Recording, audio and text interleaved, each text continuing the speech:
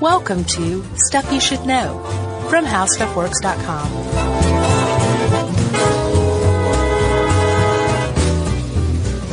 Hey, and welcome to the podcast. I'm Josh Clark. There's Charles W. Chuck Bryant. Noel's with us again. And it's morning edition at How Stuff Works. That's right.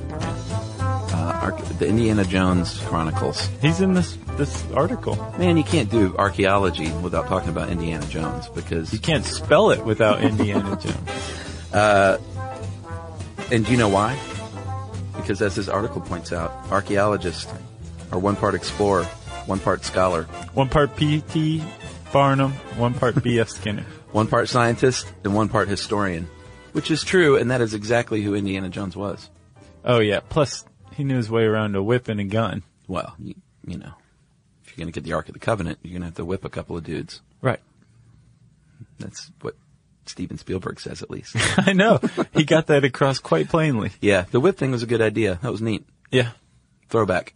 Sure. Although he never whipped a cigarette out of somebody's mouth, which I was waiting for like the whole movie.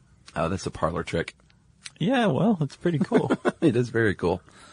Did you have an intro? Did I spoil it? No, that was as good an intro as any. Great. You know me in archaeology. That was the first word I could spell. Was it really? Let me take that back. That was the first big word I could spell. Okay, I'm sure I had like dog and cat and all that down first. Yeah. But I remember being in second or third grade and spelling it and the teacher being like, wow. And I was like, yeah, I'll bet you're impressed because I'm young and I can spell archaeology correctly.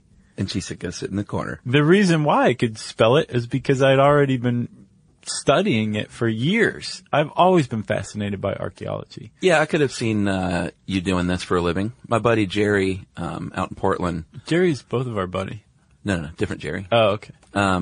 Jerry in Portland, male Jerry. I gotcha. Is Jerry Purvis is a... There you go. That's why we have last names. He was a history and I think anthropology major too and wanted to get into archaeology. So all those disciplines, like it's a science that is heavily butted up against the humanities. It's pretty neat. Well, it's kind of absorbed them, kind of like some early bacteria absorbed mitochondria, you know? Okay. And used it for itself, the power. Wow. Yeah.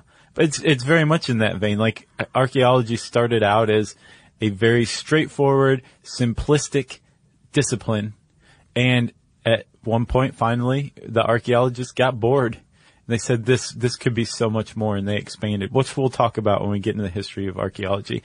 But just the word itself, it does definitely conjure Indiana Jones. Yeah. And he was one part this, one part that, and yes, archaeologists are that, but the entire pursuit of archaeology is so unwieldy. There's so much to it. Yeah. Documenting all human industry from the very recent past to the furthest reaches into human history, that the field is broken into a lot of different disciplines, and even those are broken further into sub-disciplines. So much so that, like, if you take a forensic archaeologist and put it up against a glacial archaeologist, you'll be like, are these two really the same, in the same field? Are they? They are, but they definitely, you might not have a lot to talk about, you know? Yeah. You're like, how about that ice? And the forensic guy's going, how about that gravesite? Yeah. Like, I have no idea what you're talking about. Crime is crazy. They're also broken into geographical areas sometimes, or like time periods.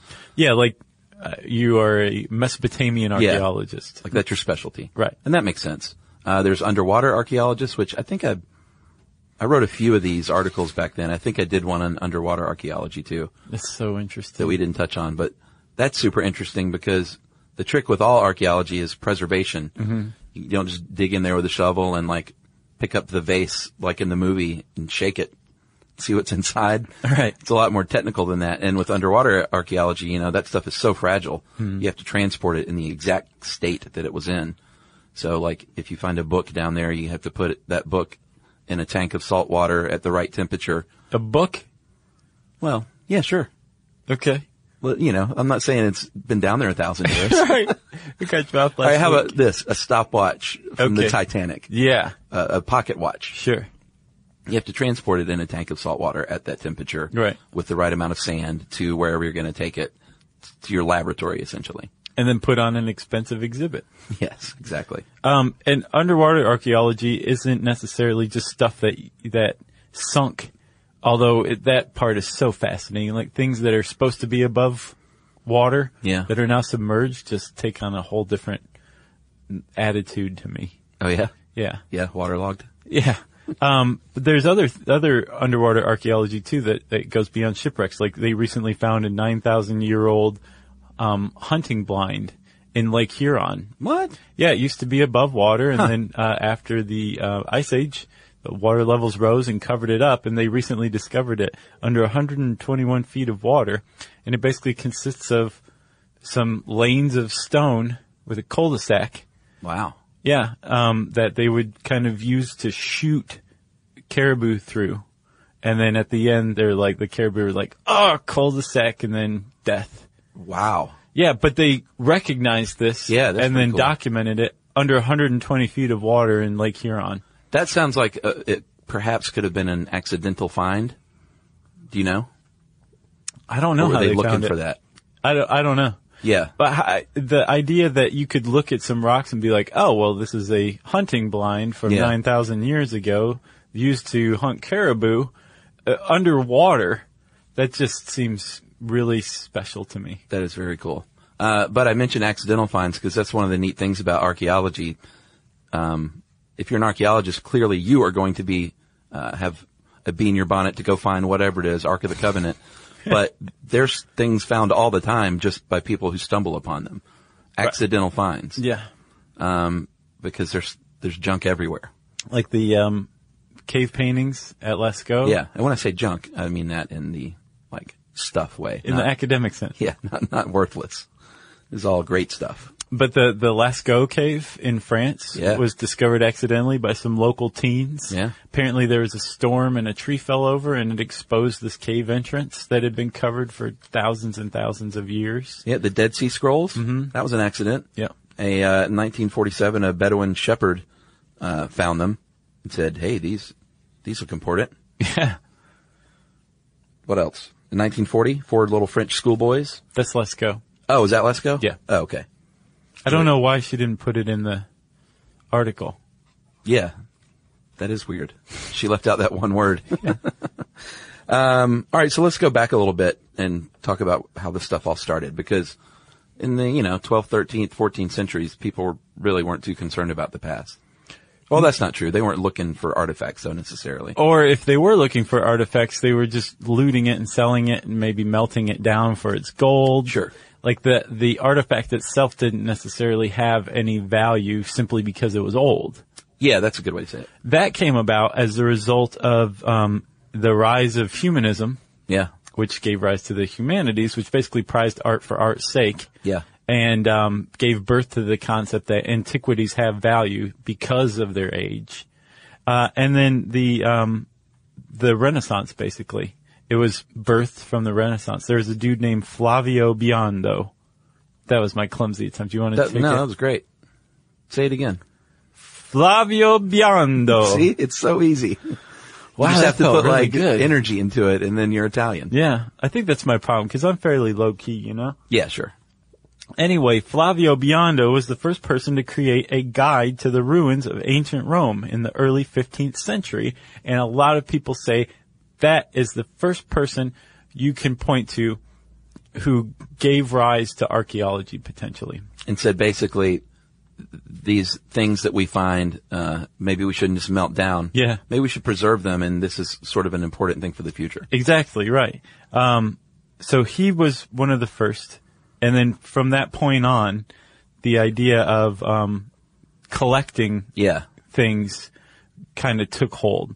And it was a little nutso for a while. Like people would just go into there was no aim to preserve the site itself. Right. You just wanted all the artifacts from the site so you could fill your palace with them. Yeah, and I get the sense that there was definitely a boom in the Renaissance and among royalty of wanting things from ancient Greece and Rome. And I know the Queen of Naples wanted, ancient statues and things to fill her palace, and, trying to find out what happened with Pompeii and Herculaneum. Yeah, that's why they were excavated in 1748, was after their stuff. And Pompeii is really neat, by the way. Yeah. But all of the artifacts, it's totally deserted. everything that's there is a permanent structure. Oh, really? All of the artifacts have been removed, and they're still in Naples, where they were taken in 1748. Yeah, and we'll get a little bit later on into like who owns this stuff. That's pretty interesting. Yeah. But Napoleon was a big proponent of archaeology, and I know we talked during the King Tut's tomb episode about Egyptology, and he formed the Institute of Egypt, basically a think tank in the late 1700s of 175 scholars, and it was just that fascination with Egypt, and Napoleon was all over it. Formed this think tank and said, "Go find stuff, Right. and like collect it for me." And they published a book, too, that really kind of loosed archaeology and the idea of archaeology on the world. It was called Description of Egypt, that they published in 1809. Such a bland title. It was, but it like created Egypt fever. Yeah. And so that came out in 1809. In 1812, a British guy named Richard Colt Hoare, Hoare, he wrote a book called Ancient History of Wiltshire in 1812, and basically he described methods for excavating methodically. He also was the first to identify what are called tells, which are mounds, ancient mounds of basically a city being built on a city, on a city, on a city, on cool. a city, Yeah. that they've just been continuously occupied for thousands and thousands of years. And then you know who else was a early archaeologist? Harrison Ford. Earlier than him. Don't know. Thomas Jefferson. Oh, really? Yeah. Doesn't surprise me. In the 18th century, late 18th, early 19th century, he was methodically excavating burial mounds on Monticello, on his land at Monticello. Cool. In between rewriting the Bible. Yeah, he did a lot of stuff. Yeah. But yeah, he was one of the early ones to methodically do it. So there's like all of this enthusiasm for antiquities and basically what amounts to looting and grave robbing. Yeah. But simultaneously, there's these independent gentlemen scholars who are amateurs because there is no academic field yet, who are creating the basically the body of experimental archaeology, how to do it, the methodology, the best practices. Yeah, in the 19th century, a guy named Charles Lyell basically started, they called it uniformitarian stratigraphy. Yeah. And, which is actually a pretty big hornet's nest. Is it? Uh-huh. Well, I looked into the uniformitarianism period and the whole thing is. But what does that have to do with dating? It was a dating system? Yeah, it basically, before then, there was this thing called catastrophism, where basically it was like the earth is static and it changes only in the face of major catastrophes. Right. Like a comet strike or something is the only thing that changes the earth itself. Yeah. Uniformitarian stratigraphy basically says, no, that's not the case. And it gave us what we now understand as geological processes, geological timescales. Right. It basically said the earth changes constantly, but our lifespan is so short we can't possibly witness it. Right. But if you look at this, the processes that take place now are the processes that the earth has always been subjected to. Interesting. So one of those processes is sediment deposits. Yeah. And you can date things thanks to sediment deposits because they're actually a predictable thing. So when you're digging into sediment, you're digging into the past and you can date something you find in that sediment. That's basically what it gave archaeology. Digging into history? Yeah. That sounds like the idea that you can date from layers of ground. Yeah. It sounds easy now, or not easy, but it makes sense now, but back then it was pretty weird. That's our worldview now. Yeah. But this is one of the guys who introduced it. Charles Lyell. Yeah. Our hats are off to you, sir. And he didn't come up with it, but he was a huge proponent of it who gained a lot of traction with it. You're talking about methods in Flinders Petrie. Boy, what a great name. In 1904 wrote a book called Methods and Aims in Archaeology, and that was one of the first ones to sort of break down how to responsibly excavate a site. Yeah. And not just to go in there and loot it. And that was a big turning point, that the 20th century, the turn of the century. Yeah. The fin de siècle, I think is what it's called. Oh, really? Yeah. That was a huge turning point in archaeology. It really represented when methodology took hold. Like there was a guy named Heinrich Schliemann who discovered Troy, basically. And he just basically went in and started tearing through the sediment.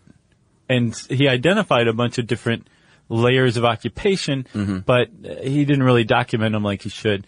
Fortunately, he had an assistant named Wilhelm Dorpfeld. Yeah. And he kind of took a different approach to it, a much more methodical approach. And all of this took place at around the same time. So like even on the site of Troy, this change from pillaging to methodology took place. Yeah. They probably got tired of hearing their workers say broke. Right. You know? Yeah. They're like, all right, well, maybe we should slow down and it broke. Be a little more judicious with the shovel. Right. Dating old things is a big part of archaeology. It's no good just to find something. You want to know exactly where it came from, because, well, one reason is because it has more value if it's older. That was probably what led the dating charge. But there's a bunch of different ways they can date, and they have dated over the years. Something can be self-dated. If you find treasure that's stamped with a date, then it's done the work for you. Relative dating, if you find something that's with a bunch of other stuff that you can date, then you can probably say, you know, this stuff from King Tut's tomb is probably all around the same time period. Right. Clay varve counting. And that is counting varves, which are little laminated sediments that accumulate, and that can help you out for about 5,000 years back. No, it can go even further than that. Oh, really? Yeah. How far? I mean, as far as you want to go in the sediment. Really? That's part of the uniformitarian stratigraphy. Oh, I was misreading that. I'm sorry. Our written chronology only goes back 5,000 years. Right. So you can extend it. Yeah. Yeah. All right. And then the idea, we didn't pay proper homage to Darwin because we did a whole show on him. Right, but in this one, I mean, okay. On the origin of species, that presented the idea that mankind had a history that went back way further than a few thousand years. Yeah. And that kind of inspired archaeology to look around for it more. Right. You know? And then some of the more recent ones, which we could probably do shows on a couple of these. Carbon dating, radioactive carbon dating, potassium argon dating, and thermoluminescence. That measures light energy, the intensity of light energy. Yeah. It's amazing. You can calculate the last time an object was exposed to sunlight through thermoluminescence dating. And with potassium argon dating, you can date things back 2 million years, if you believe the Earth's been around that long. So, just a little more about the history of archaeology, if you'll indulge me. Please. So methodology took place in the early 20th century. It became about that time an academic discipline. Funny enough, they didn't start applying the scientific method to archaeology necessarily until like the 50s or 60s. What? Yeah. That's weird. But it had its own method. And the method among archaeologists was you find an artifact, you date it, and you catalog it.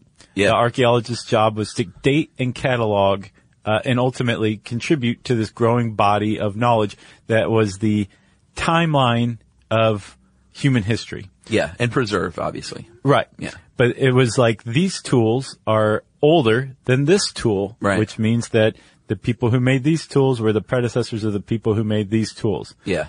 That was it. Archaeologists got bored in the 50s and they said, we're explaining how these tools have progressed or human industry has progressed, but not why. Right. And right when they decided to start answering why, archaeology became a far more interesting field. It became a multidisciplinary field. And all of a sudden they're bringing in experts in ceramics, experts in metallurgy. Right. And grabbing all these people from different fields. Sure. And saying, how can we answer why this changed? What led to what change? And archaeology at that point in about the 50s or 60s became the very far-flung, widespread, all-encompassing discipline that it is today. That's awesome. Yeah. So with help. Yeah, with a little help from their friends. From their expert friends. Yeah.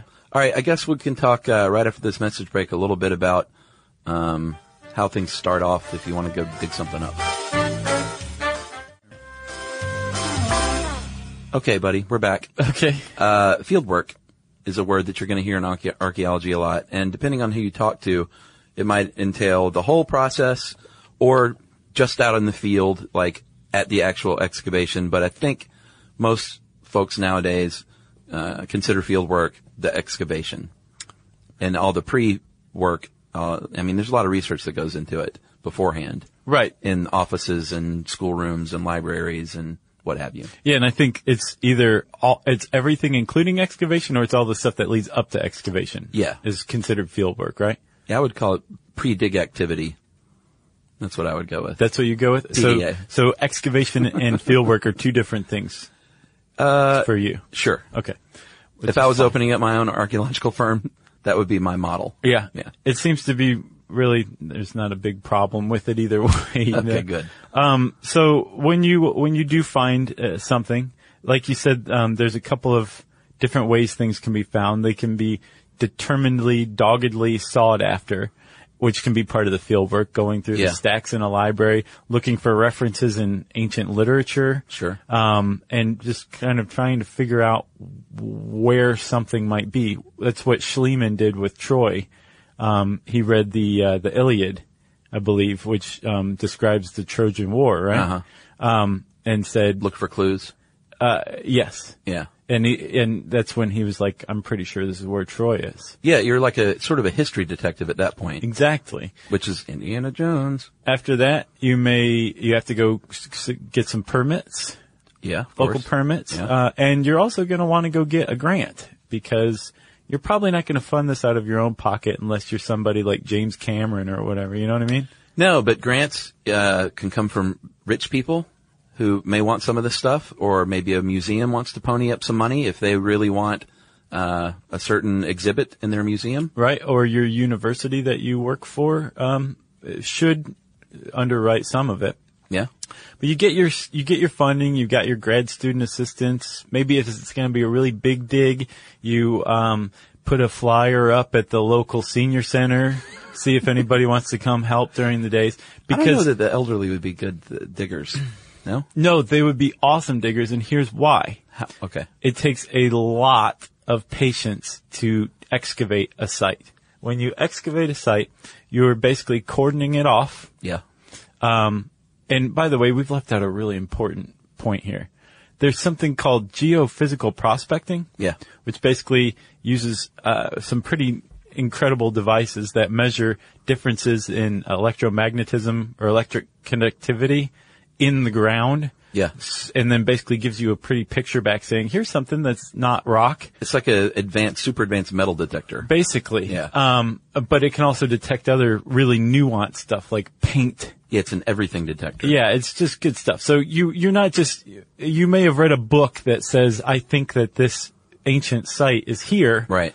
But then you don't just start cordoning off and digging. You do a survey of the site to look for stuff. Yeah, and see if it's likely that it might still be right. there. Yeah. That's a huge step that if you miss, you're a terrible archaeologist. Right. So I'm sorry we left that part out. Now that you've got basically a subterranean map of the site. Yeah.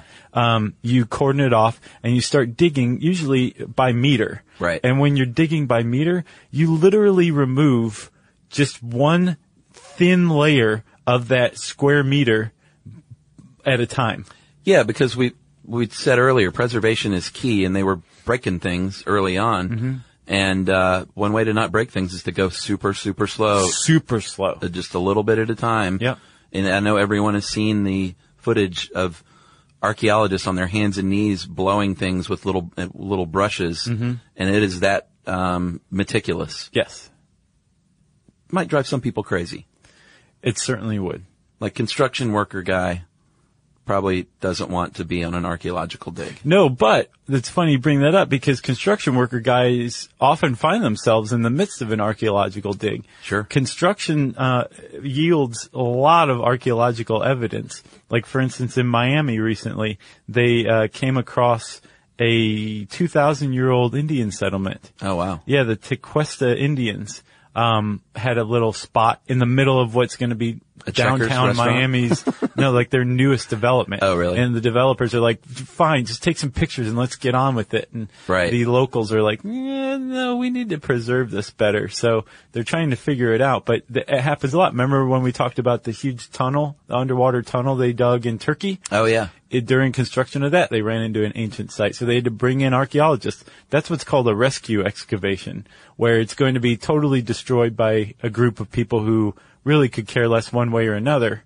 what happens to these artifacts. Yeah. In the name of continued industry.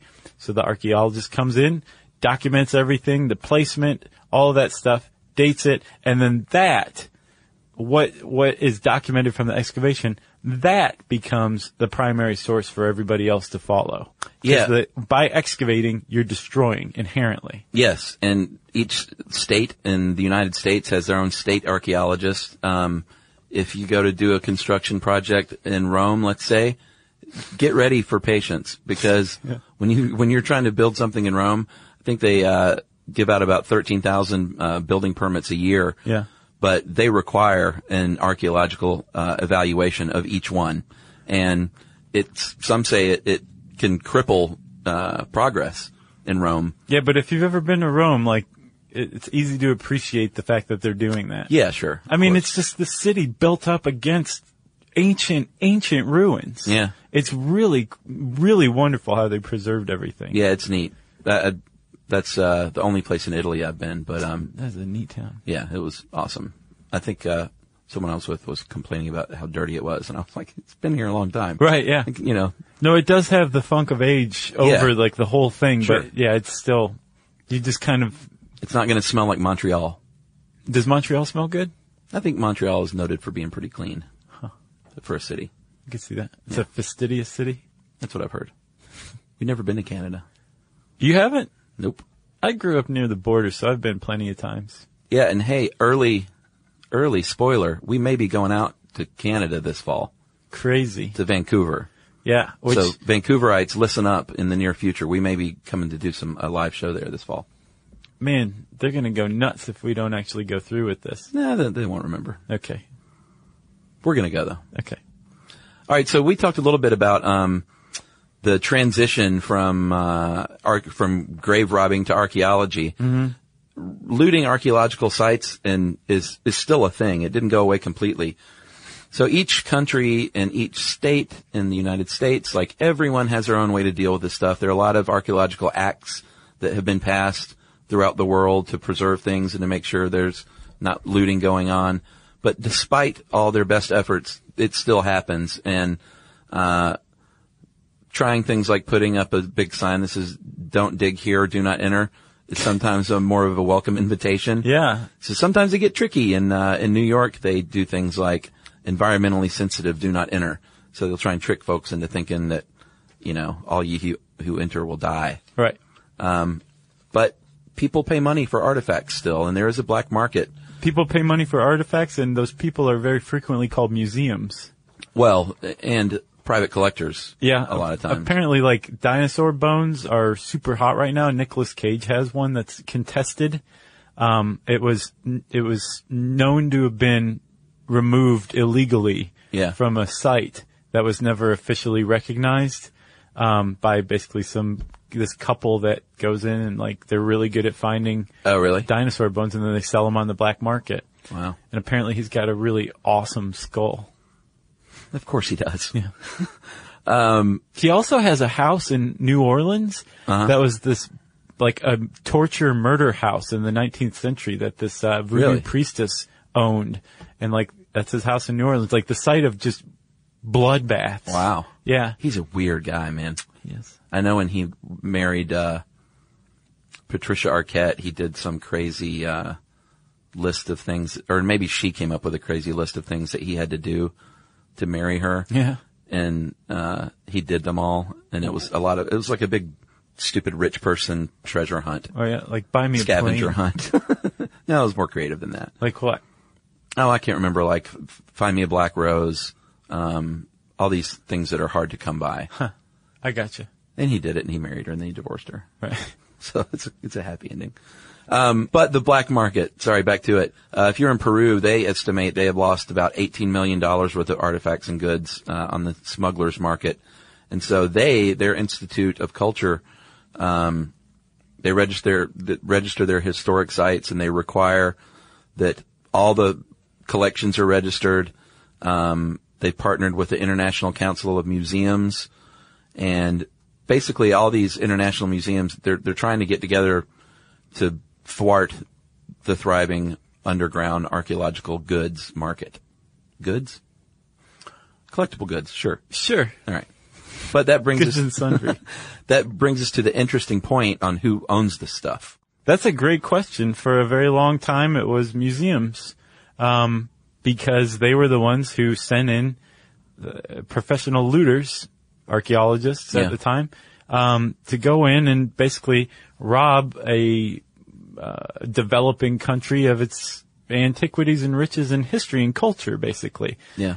In a lot of cases, the government in charge at the time was totally complicit.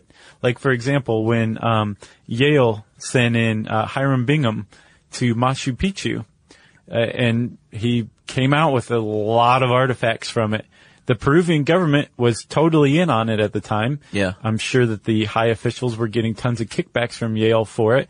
But nowadays, 100 years later, Yale is giving back its Machu Picchu artifacts. Yeah. There's been a big move toward trying to get back things. Exactly. Yeah. Because the Peruvian government has said, oh, wait a minute, like, we're less corrupt than we were before, and this is our cultural heritage, and that belongs to us. Like, yeah, you've had it for 100 years, but, like, that was ours for thousands of years, so give it back.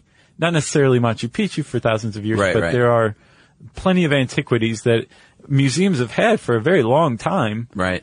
But really belong to the source country. Yeah, and that's a big sticking point.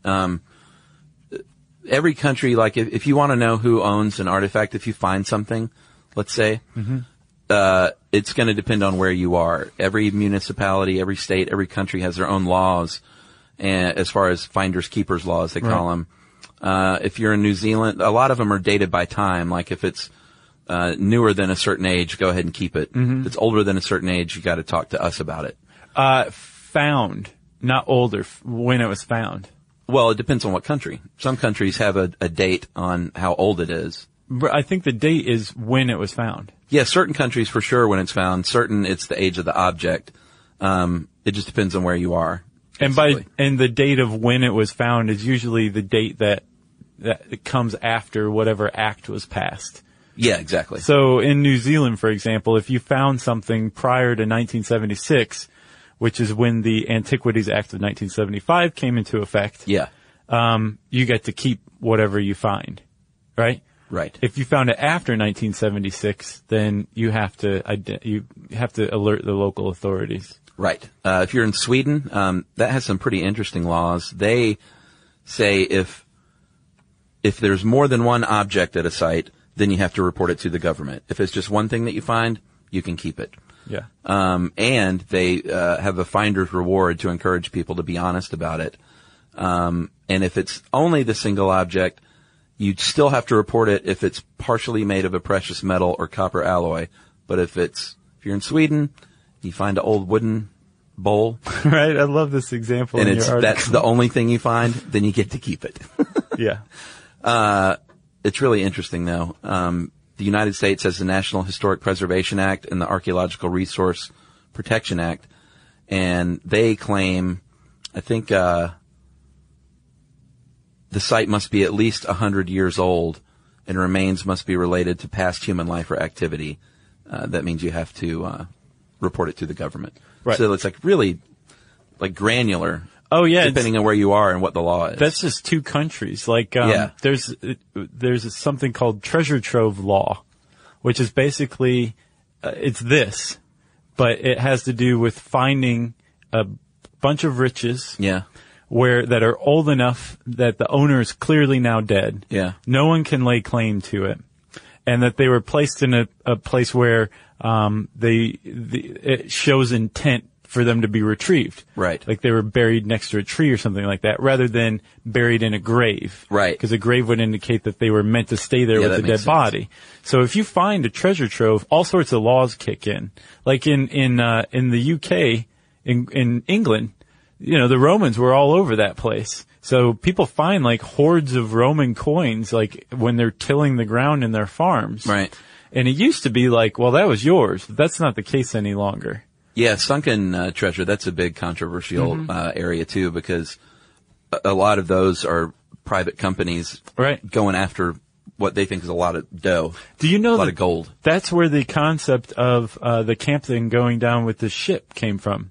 How's that? So, I was listening about the ferry disaster. Yeah. And like the whether or not the captain was supposed to stay on, or the Costa Concordia. The tradition of the captain staying with the ship isn't that the captain's just, well, the ship's going down, so I'm supposed to die. Right. The captain is supposed to stay on until the ship is basically totally underwater. And then he can get off. It has nothing to do with him dying. Right. He's supposed to stay on because under maritime law, as long as the captain's on the ship, it's not up for salvage. But the moment the captain leaves the ship, it's anybody who wants to go salvage the thing. Like, that boat has been abandoned once the captain is off the ship. So the captain's supposed to stay on until it's basically not salvageable anymore. Oh, okay. Then he can leave. Gotcha. So if a ship were just to partially sink, then it's like, still salvageable. Right. And there's no captain. Yes. Then you can claim it.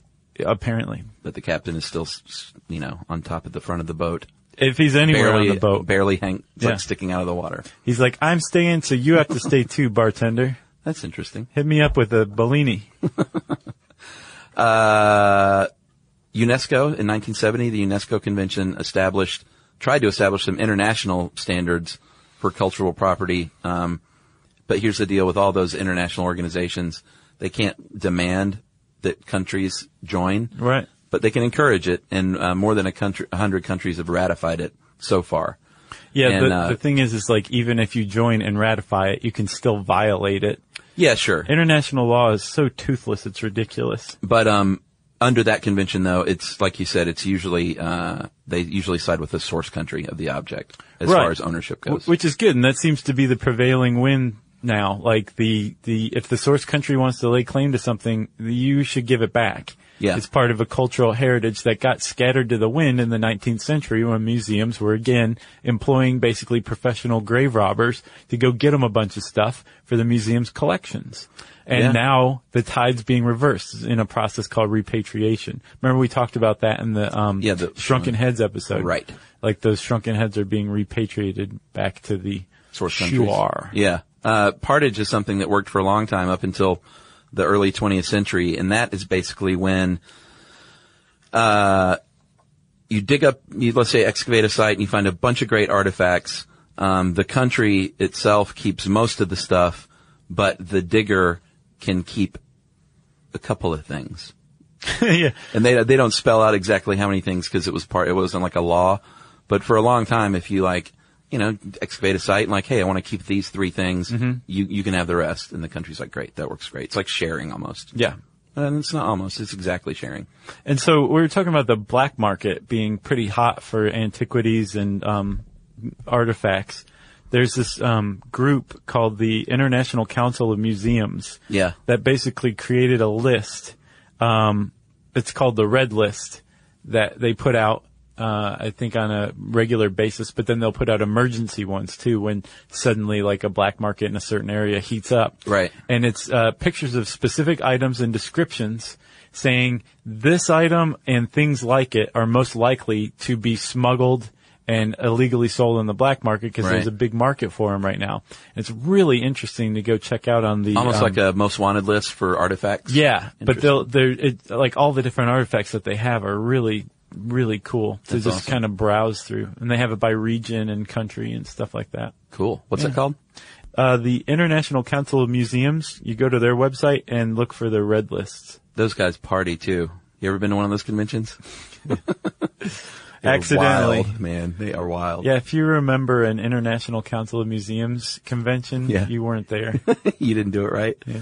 All right, I think we should finish up with an interesting little bit about the Nazi Party, because Hitler and the gang were way into archaeology because they believed if they could find proof that Germans were the original Aryan peoples, along with Thor and Odin, the Nordic gods, if they could prove that we were the original peoples and we ran the earth, then that would give them the right to go in and take your country. Right. So they weren't just interested in things. They were interested in trying to prove that they owned the world. Pretty much, yeah, that they were descended from the Aryan race, which was the Proto-Indo-European group. Yeah, the mythical. Yeah. Yeah. Yeah. So, and I was not 100% clear on that. Like, are Did the Aryan race definitely exist? Well, I think the Nordic gods. Yeah, I don't know about that. Well, but they would be mythical, but Yeah. were the people who worshiped them, they were the Aryan race, right? oh, I don't know. That's a good question. So I think that there was an Aryan race, which we would call the Nordic or Germanic peoples. So I think whether or not what makes it mythical is the idea of whether it was some pure white race Okay. that made it some master race in the eyes of the Nazis. So that it may have been a mythical people. We'd love to hear from you if you're an expert on early Proto-Indo-European cultures. Was there a group called the Aryans? As far as the Nazis were concerned, yes, there was. And that the Nazis were the new version of that. Okay. Right? Yeah, for sure. And this started even pre-war in 1935. Himmler actually founded, something called and this is German, of course, Ahnenerbe. That's what I'm going to call it. Ahnenerbe. Don't you speak German? Yeah, but it doesn't look like a German word. It's weird. Oh, okay. Yeah, it does look a little French. And it was known as the Ancestral Heritage Research and Teaching Society. And one of Hitler's big plans was, when he took control of Germany, he took control of the education system and everything, and he wanted to flood that education system with Nazi propaganda. And so they formed this, they call it a think tank, but what they really did was a lot of archaeological digs all over the world.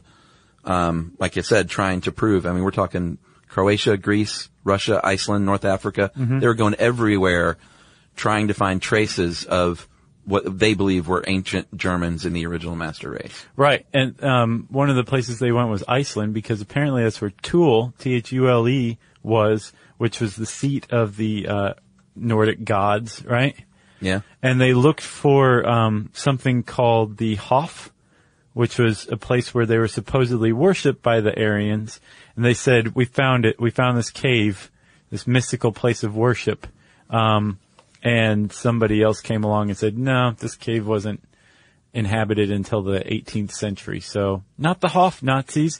And then the British and the Americans came in, occupied Iceland, and the Nazis were not able to come back. No. That's just one example of their failed expeditions, right? Yeah, they had 18 archaeological expeditions total, and none of them bore fruit. They were fruitless. They were fruitless. They didn't provide any information that the Nazis were the original master race, because they were not. That's right. They were just a bunch of terrible people. All right, I think you can say that. Yeah, I'm taking a stand on Nazis. I dare someone to write in and to defend the Nazis. Yeah. I dare you.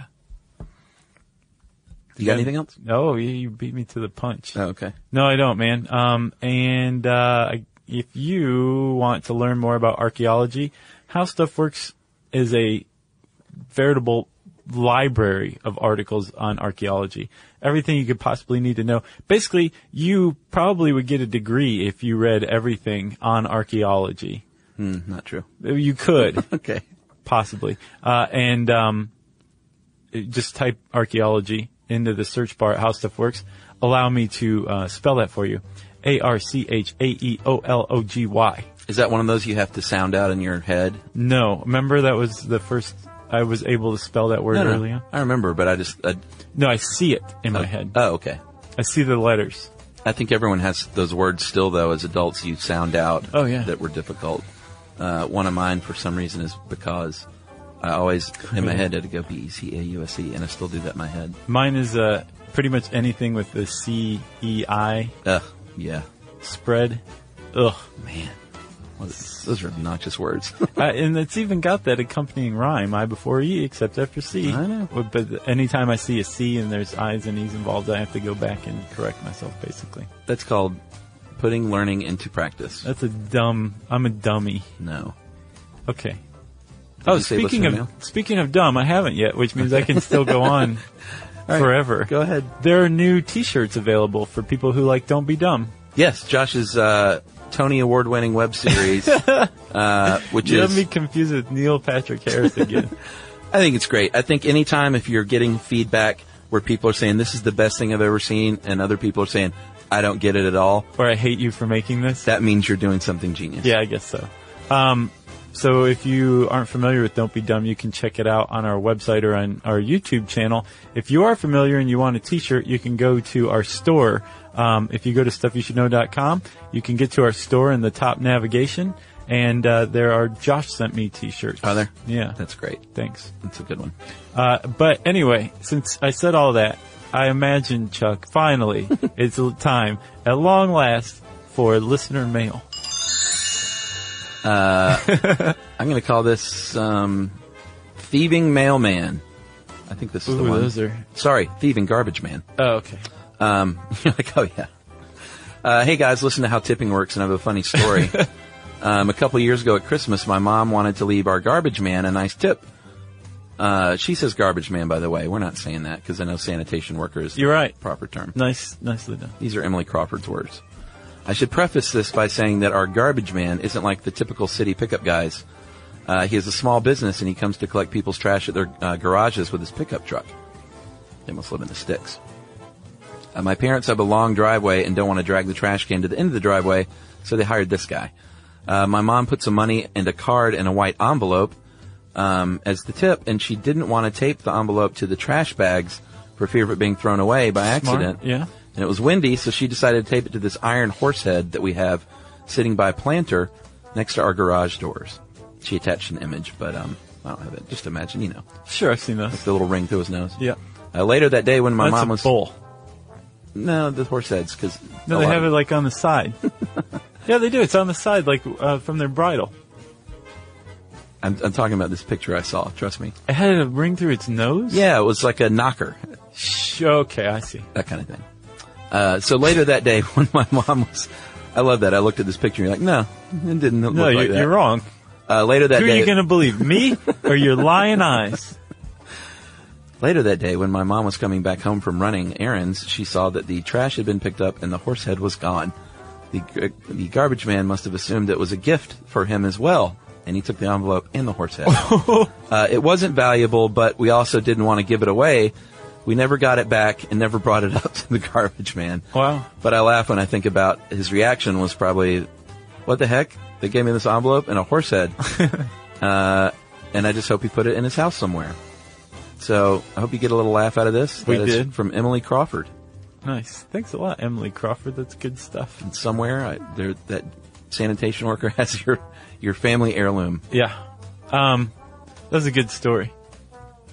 Agreed. You know what it reminded me of? What? The greatest movie starring Emilio Estevez and Charlie Sheen ever made, Men at Work. I never saw that. What? I did not see it. That is a good movie. You need to see that. I know they're soon. sanitation guys and they find something valuable probably that someone else wants, and so they're in trouble for it. But you just wrote the script. Yeah. Yeah, no, it's but all the hijinks that ensue in the meantime are hilarious. Great supporting cast too, including Chainsaw from Summer School. Boy, man, I love your taste in movies. It runs the gamut. So, was that it? That's it. If you want to tell us a cute story about your family, we'd love to hear those. You can tweet to us at SYSK Podcast. You can join us on Facebook.com/StuffYouShouldKnow. You can send us an email to StuffPodcast@Discovery.com. And join us at our home on the web, our place for great t-shirts, StuffYouShouldKnow.com.